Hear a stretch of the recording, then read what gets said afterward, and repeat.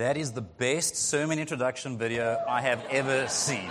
So I don't expect it to take your breath away, but let me just tell you, that is the best depiction of the series that we're kicking off today on habits.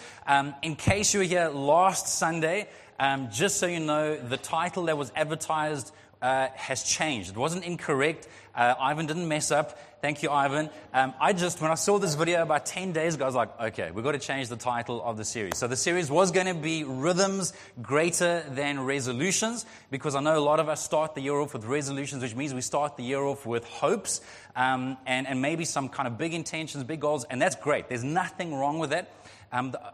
In fact, the challenge is if good intentions were good enough, we would all be beasts, like in a good way. Like we'd all be killing it. We'd all be just doing everything we want to do, achieving everything we want to achieve. We'd be who we want to be. But we know that in fact, a lot of surveys suggest that most New Year's resolutions, I think 93% of New Year's resolutions have failed by Valentine's Day. That's the 14th of February. That's like 6 weeks. So I mean, it makes sense. Hope is not a strategy, right? Hope is not a strategy. We actually need rhythms, we need practices, whatever you want to call it, but it all comes down to habits. It is our habits that are actually going to direct us towards the life that I believe God wants for us. I love this quote by Gary Keller, who wrote a book called The One Thing. He says that people do not decide their futures, they decide their habits, and their habits decide their futures. Should we just close in prayer? We can send you guys home. I don't know if there's a topic that has burdened me much more.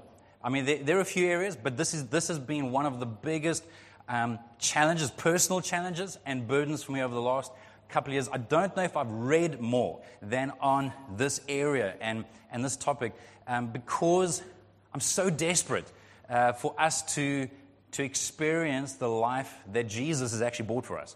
So he paid an incredibly high price. I believe that he's ushered in freedom for anyone that would take it. So he's paid the price spiritually so that you are set free. You're no longer a victim. You're no longer a prisoner. But we have a whole lot of growing to do in terms of our own minds, in terms of our own hearts, emotional maturity, relationships, etc. And so much of that actually comes down to habits. Craig Rochelle, who we actually got this video from, Craig Rochelle in Life Church, he makes this one quote, which I love. He says, successful people do consistently what other people do occasionally. Successful people do consistently. So all of us tend to have great intentions, and so we occasionally do the right things, but the difference, so people that are experiencing breakthrough that is sustained. Marriages that grow from strength to strength, decade in and decade out. It's not because they're lucky. It's not because they married the perfect person. There is no such thing. I promise. There's probably no statement that I've said more at weddings than this statement, that you will not have a great marriage because of how compatible you are, but because of the extent to which you're able to work through the incompatibilities. We are different. We all come with baggage. So your marriage, your relationships with your kids, your relationships with your parents, your relationship with friends, your ability to do well in your studies, your physical health habits, your emotional habits.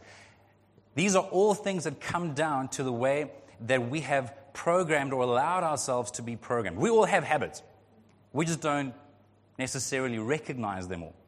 We might not be that intentional about all of them. And I want to encourage you over the next few weeks that God has actually given us the ability, God actually wants to give us the vision to not just have the goal in mind, but to actually give us bite-sized chunk steps to take.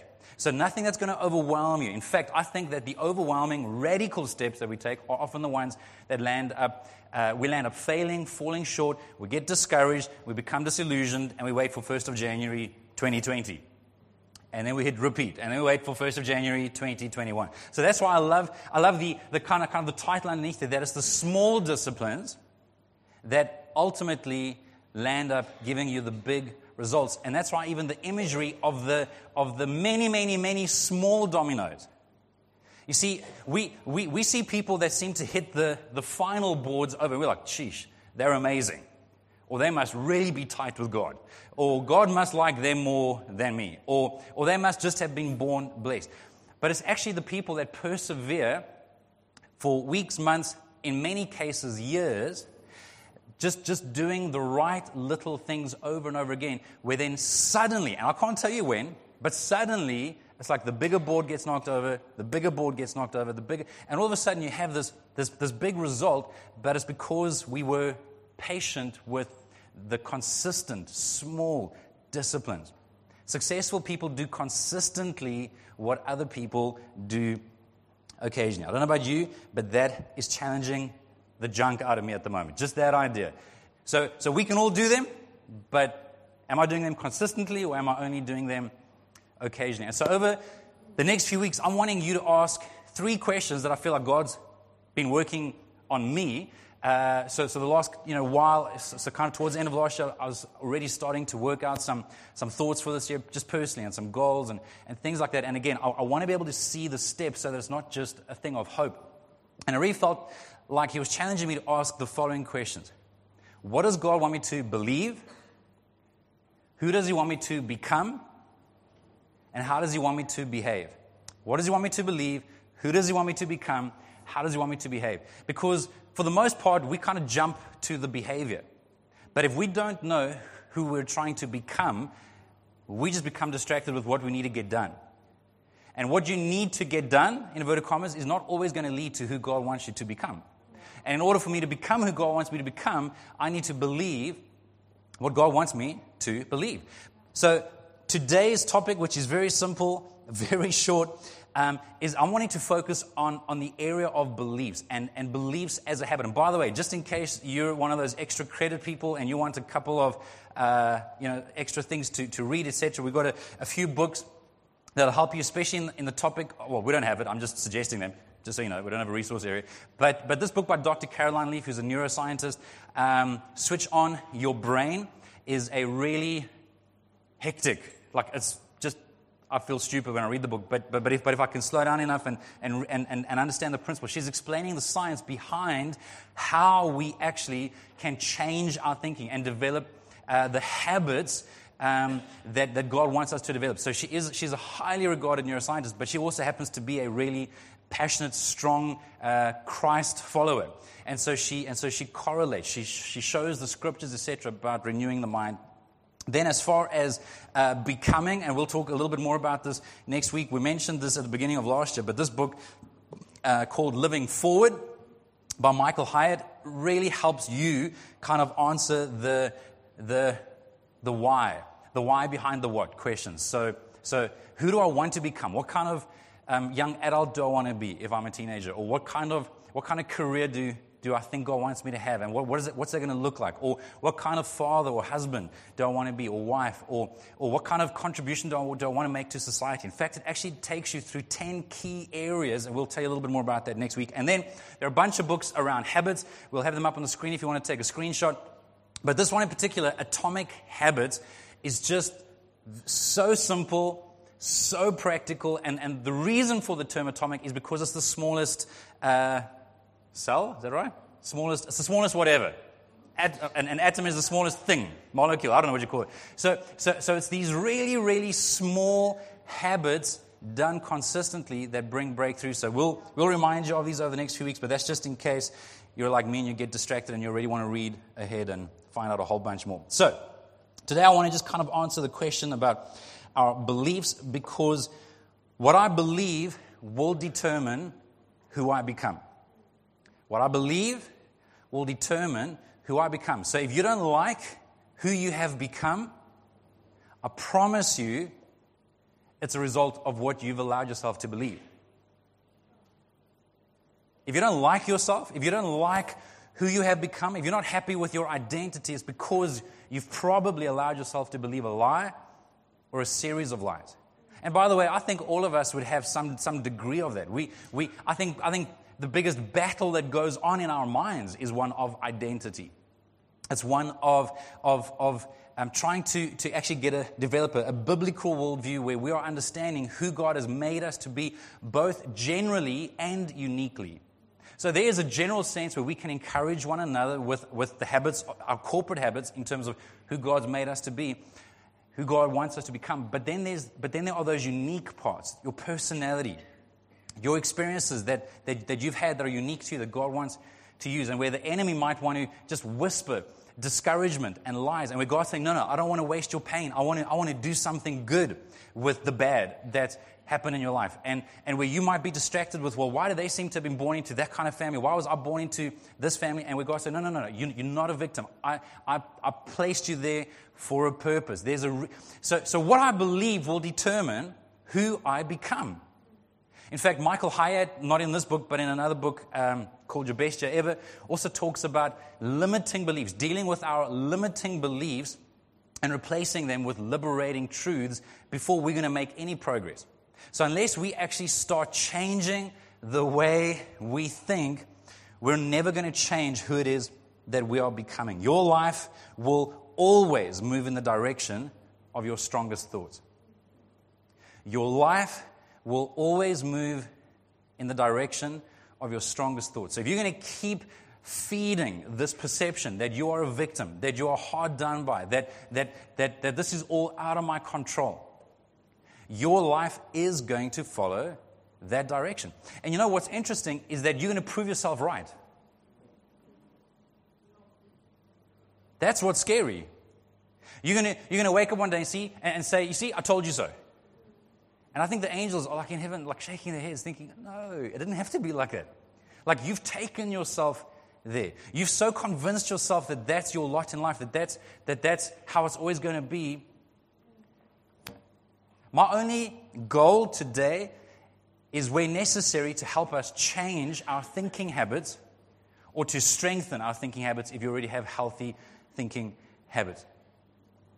What I believe will determine who I become. Romans 12, verse 2 is probably the best known passage in the Bible on this, around this principle. It says, don't copy the behavior and customs of the world, but let God transform you into a new person by changing the way you think. How does God want to transform us? By changing the way we think. You might say, well, like surely God wants me just to behave differently. Well, that's going to be the fruit. Yes, that's part of the full picture. God wants us to behave a certain way, but not as an end in itself. It's not out of a legalistic thing. God wants it to be as an overflow. He wants it to be a fruit of who I am becoming, which is a fruit of what I am believing. God changes us. He transforms us by changing the way we think. And that's why even over the next 21 days, can I get on my knees? I am begging you. You want to have a different year? You want to have a different year? You want to have a healthier year? A year where you're not just surviving, but where you're thriving? I am begging you over the next 21 days. I'm not asking you to kill yourself off. Don't go on a hunger strike. I'm just saying, you respond to what you know is instinctively wisdom. Like the moment the Holy Spirit just taps you on the shoulder and prompts you, just commit to cutting something out that's going to help you tune into God more, where you'll stop feeding your mind on some of the junk that we, and I include myself, that we feed our minds on, and where just for 3 weeks we'll give extra focus towards life-giving thoughts. So it means that we evaluate what we're reading and what we're watching and who we're listening to. You may need to fast some of your friends for the next 21 days.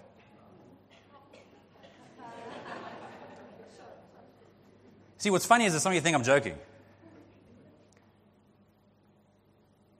For some of us, the single biggest habit that will change our lives this year is to change who we hang out with.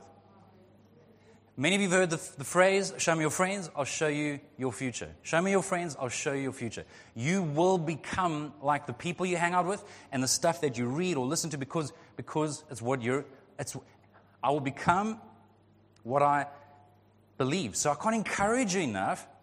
I'm not asking you to punish yourself. I'm saying, why don't you actually release yourself into something that is healthy and life-giving? So that's why it's not just a case of cutting something out. I'm saying this period of 3 weeks, why don't you read a bit of the Bible? If you're not used to reading the Bible, start reading the Bible, even if it's 5 minutes a day. If you are into the habit of reading the Bible, read a bit more. Or give yourself an extra 5 or 10 minutes to reflect more. Because reading the Bible won't change your life. Reflecting on the Bible will change your life. The Bible is not there for information. The Bible is there for transformation. You've got people in universities around the world that will teach you on the Bible. They'll teach you a master's or a doctorate of divinity, and they're not Christians.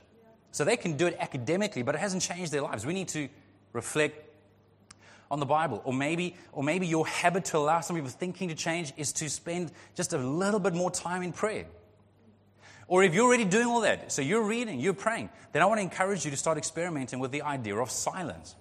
Where you actually just sit quietly for a couple of minutes before you start the work of reading or the work of prayer. Where you can just sit still, and before you have to perform, before you have to produce, you just actually allow yourself to be present with God and allow the reality to set in that, God, you love me before I'm doing something that's worthwhile. Like before I'm proving myself, before I'm pleasing you, love me. Like we're okay, just me sitting here with you. Really? For some people, for me, last year, that was probably the single most life-changing habit that I started to implement, was just actually slowing down to enjoy God before becoming productive with God. So, a couple of things that I would love for us to believe or to change if necessary. Just 3 quick ideas. Number 1 is to actually believe that change is possible. Now, for some of us, that's like, yeah, okay. But for others, that's a significant mindset shift. To actually believe that I don't have to be who I've always been. That I don't have to be what my family has always been, what my heritage, what the lineage, or that addiction.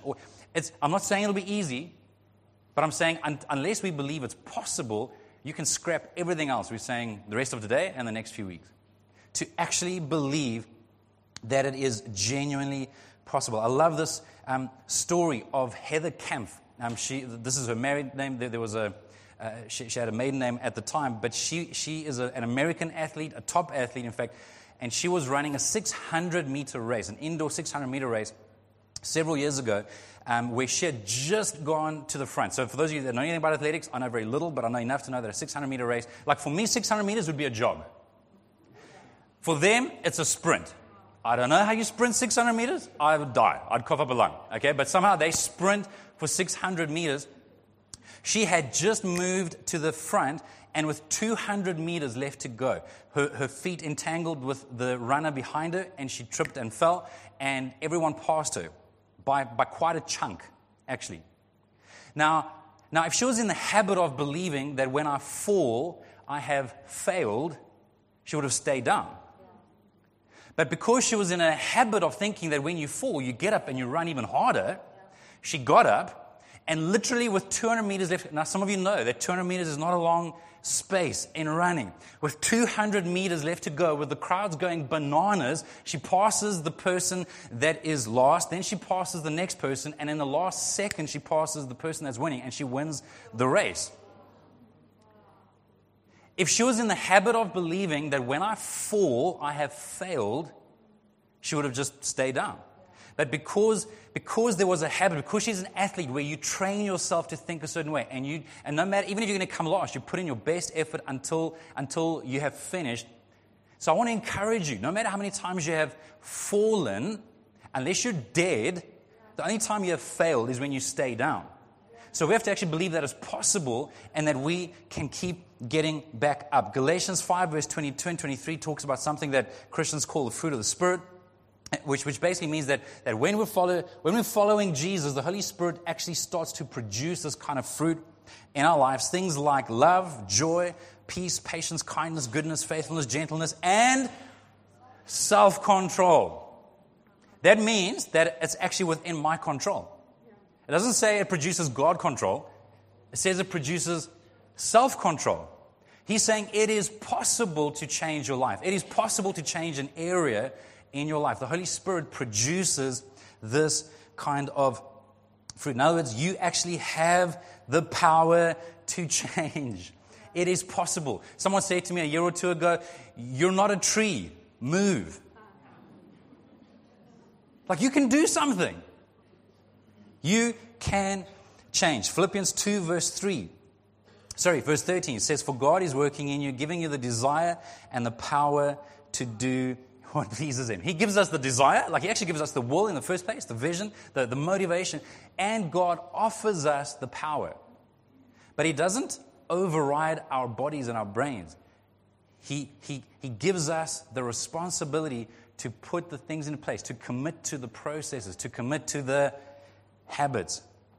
And just as a side note, I really wanted to emphasize this for the few people that have maybe been in church for a long time. Maybe you've heard something about this term called generational curses, and maybe you believe that you're under a generational curse. I can't tell you strongly enough how much I disagree with that. How much I believe that that's an unbiblical teaching if you're a Christian.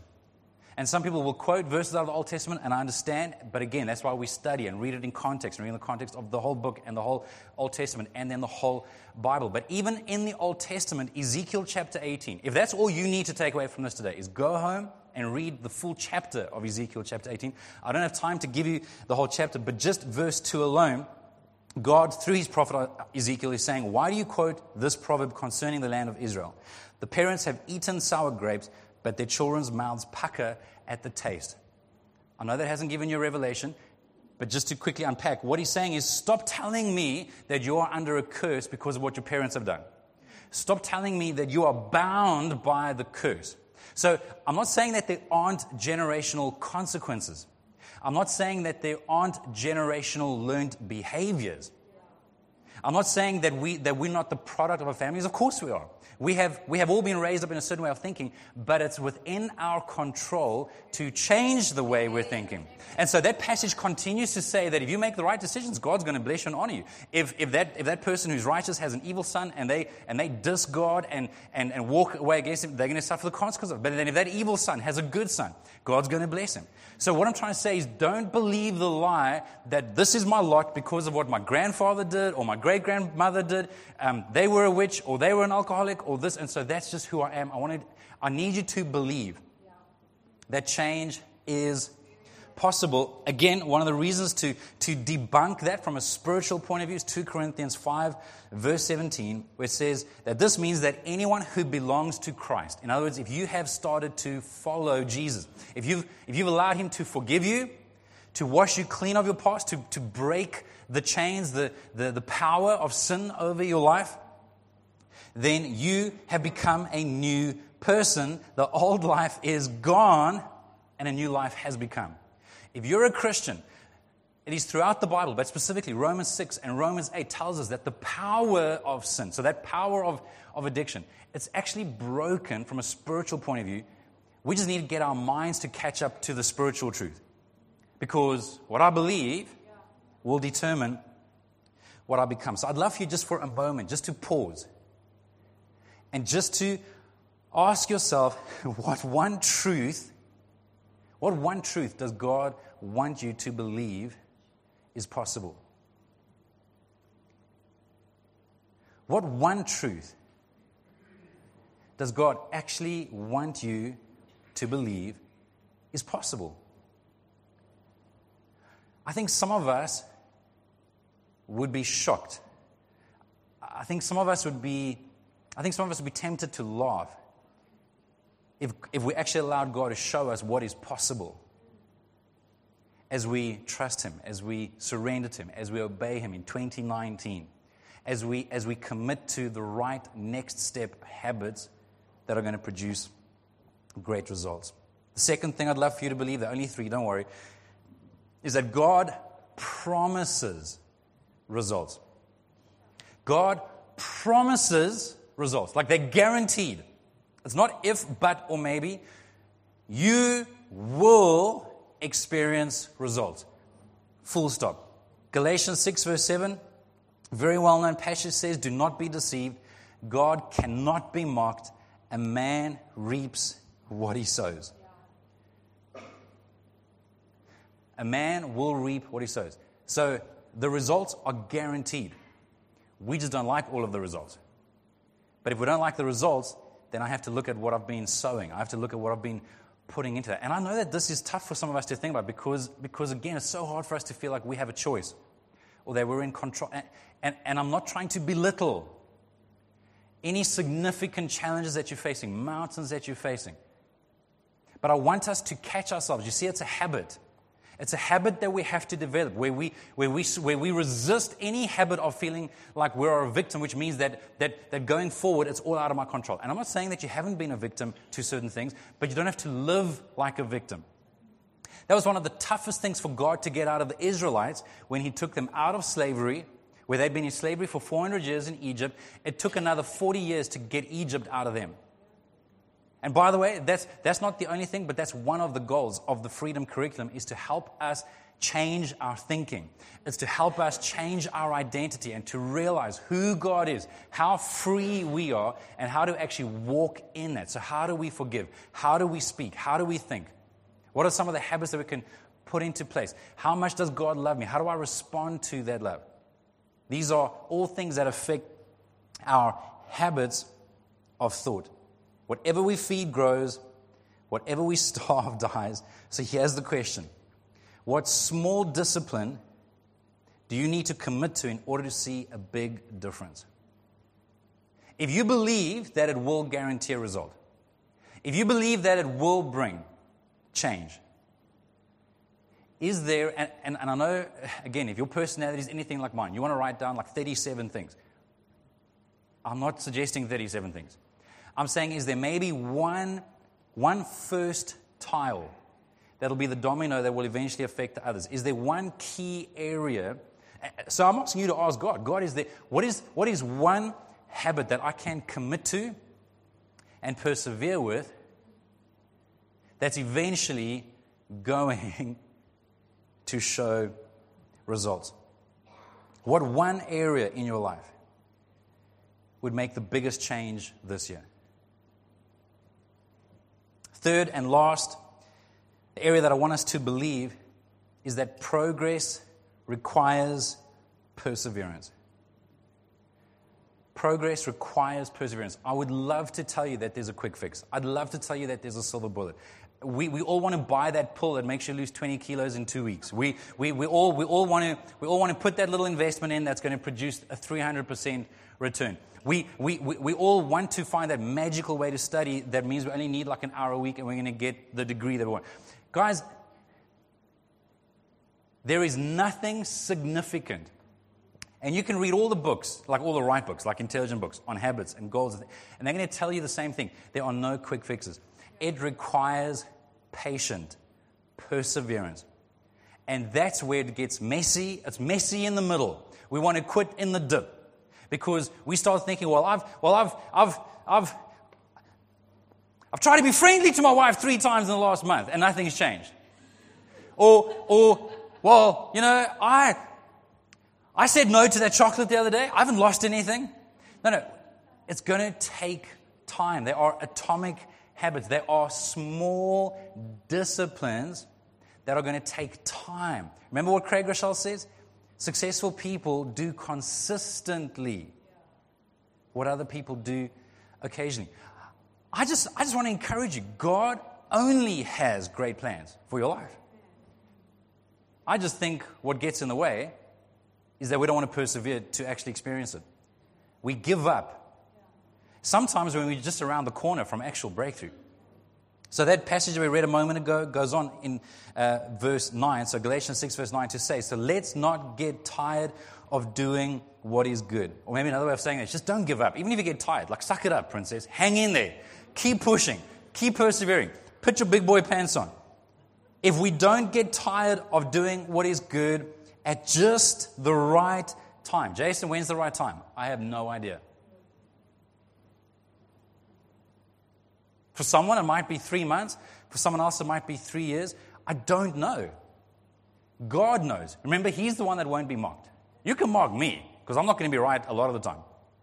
But God won't be mocked. You will reap what you sow. If we don't give up, if we don't get tired of doing what is good, at just the right time, we will reap a harvest of blessing if we don't give up. That is true of your relationship with God.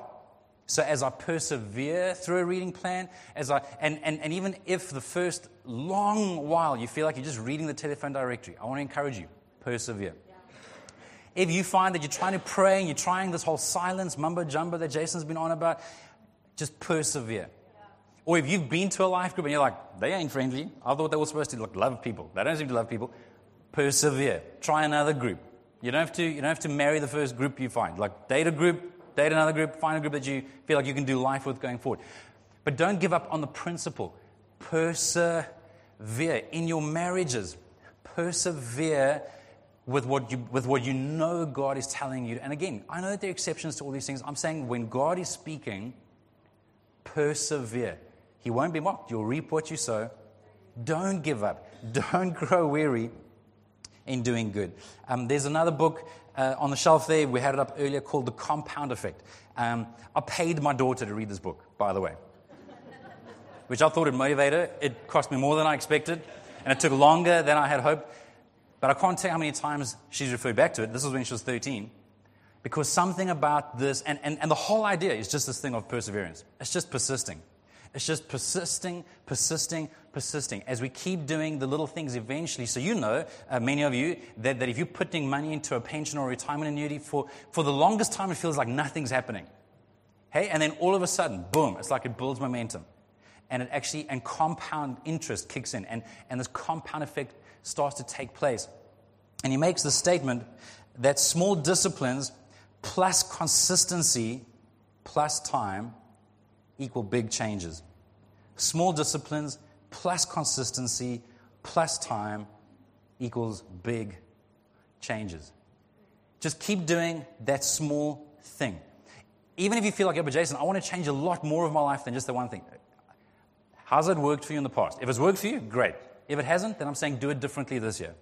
Commit to one small area, do it consistently, give it time, you will see big results. He gives an example in the book of a person having a choice, and many of you would have heard this illustration before, of where you can take $3 million today, or you can take 1 cent today and have it double every day for 31 days.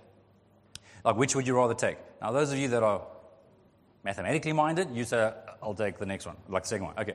The idea is that right up until I think it's day 30 or day 29, the person who took the lump sum had way more than the person who took the smaller amount and just allowed it to keep doubling. But on day 30, he overtakes the person with the $3 million, and by day 31. So at that point, it just takes one more day where it becomes something like 10 point something million dollars. And I know some of you can't wait to go and do the math. It works, I promise. 1 becomes 2, becomes 4, becomes 8. It'll eventually build up. And it's the same idea. I know that all of us want this quick result, this quick fix. This might sound so strange that your pastor's telling you this year, don't be in a rush. That I'm encouraging you to actually slow down and not try and change your life completely in a week.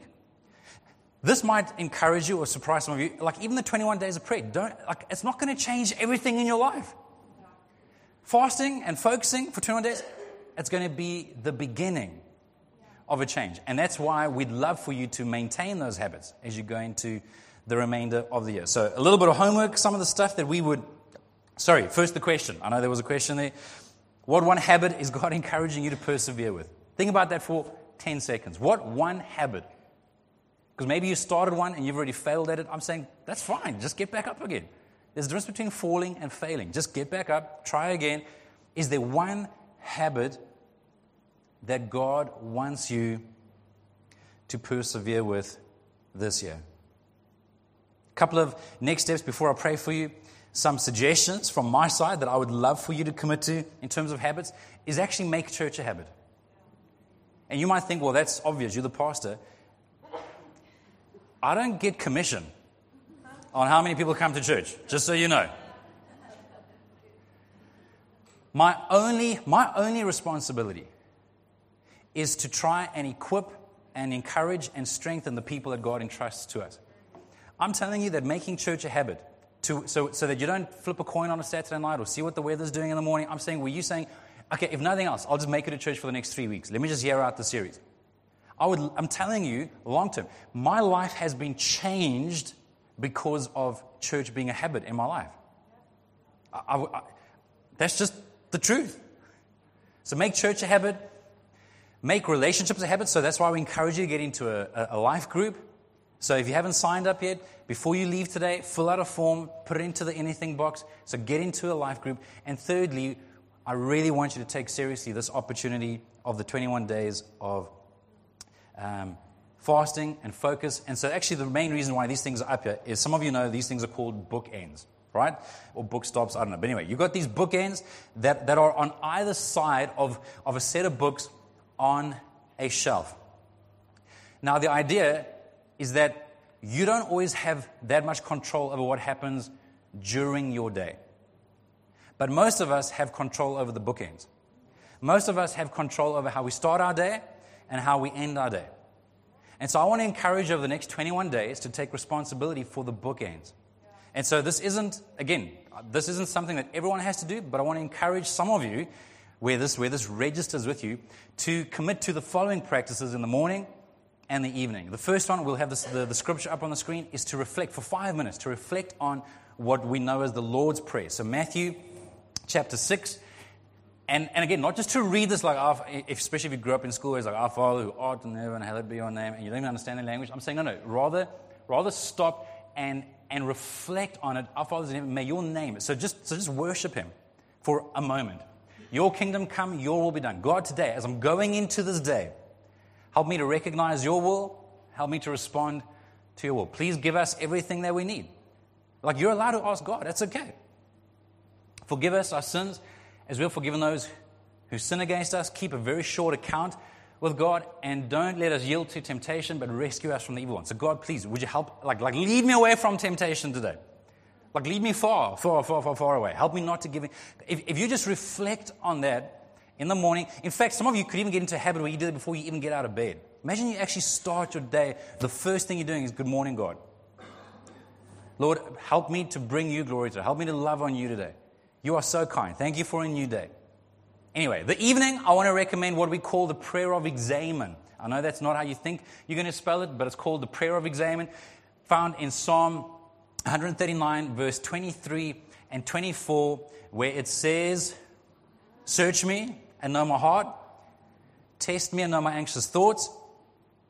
Point out anything in me that offends you, and lead me along the path of everlasting life.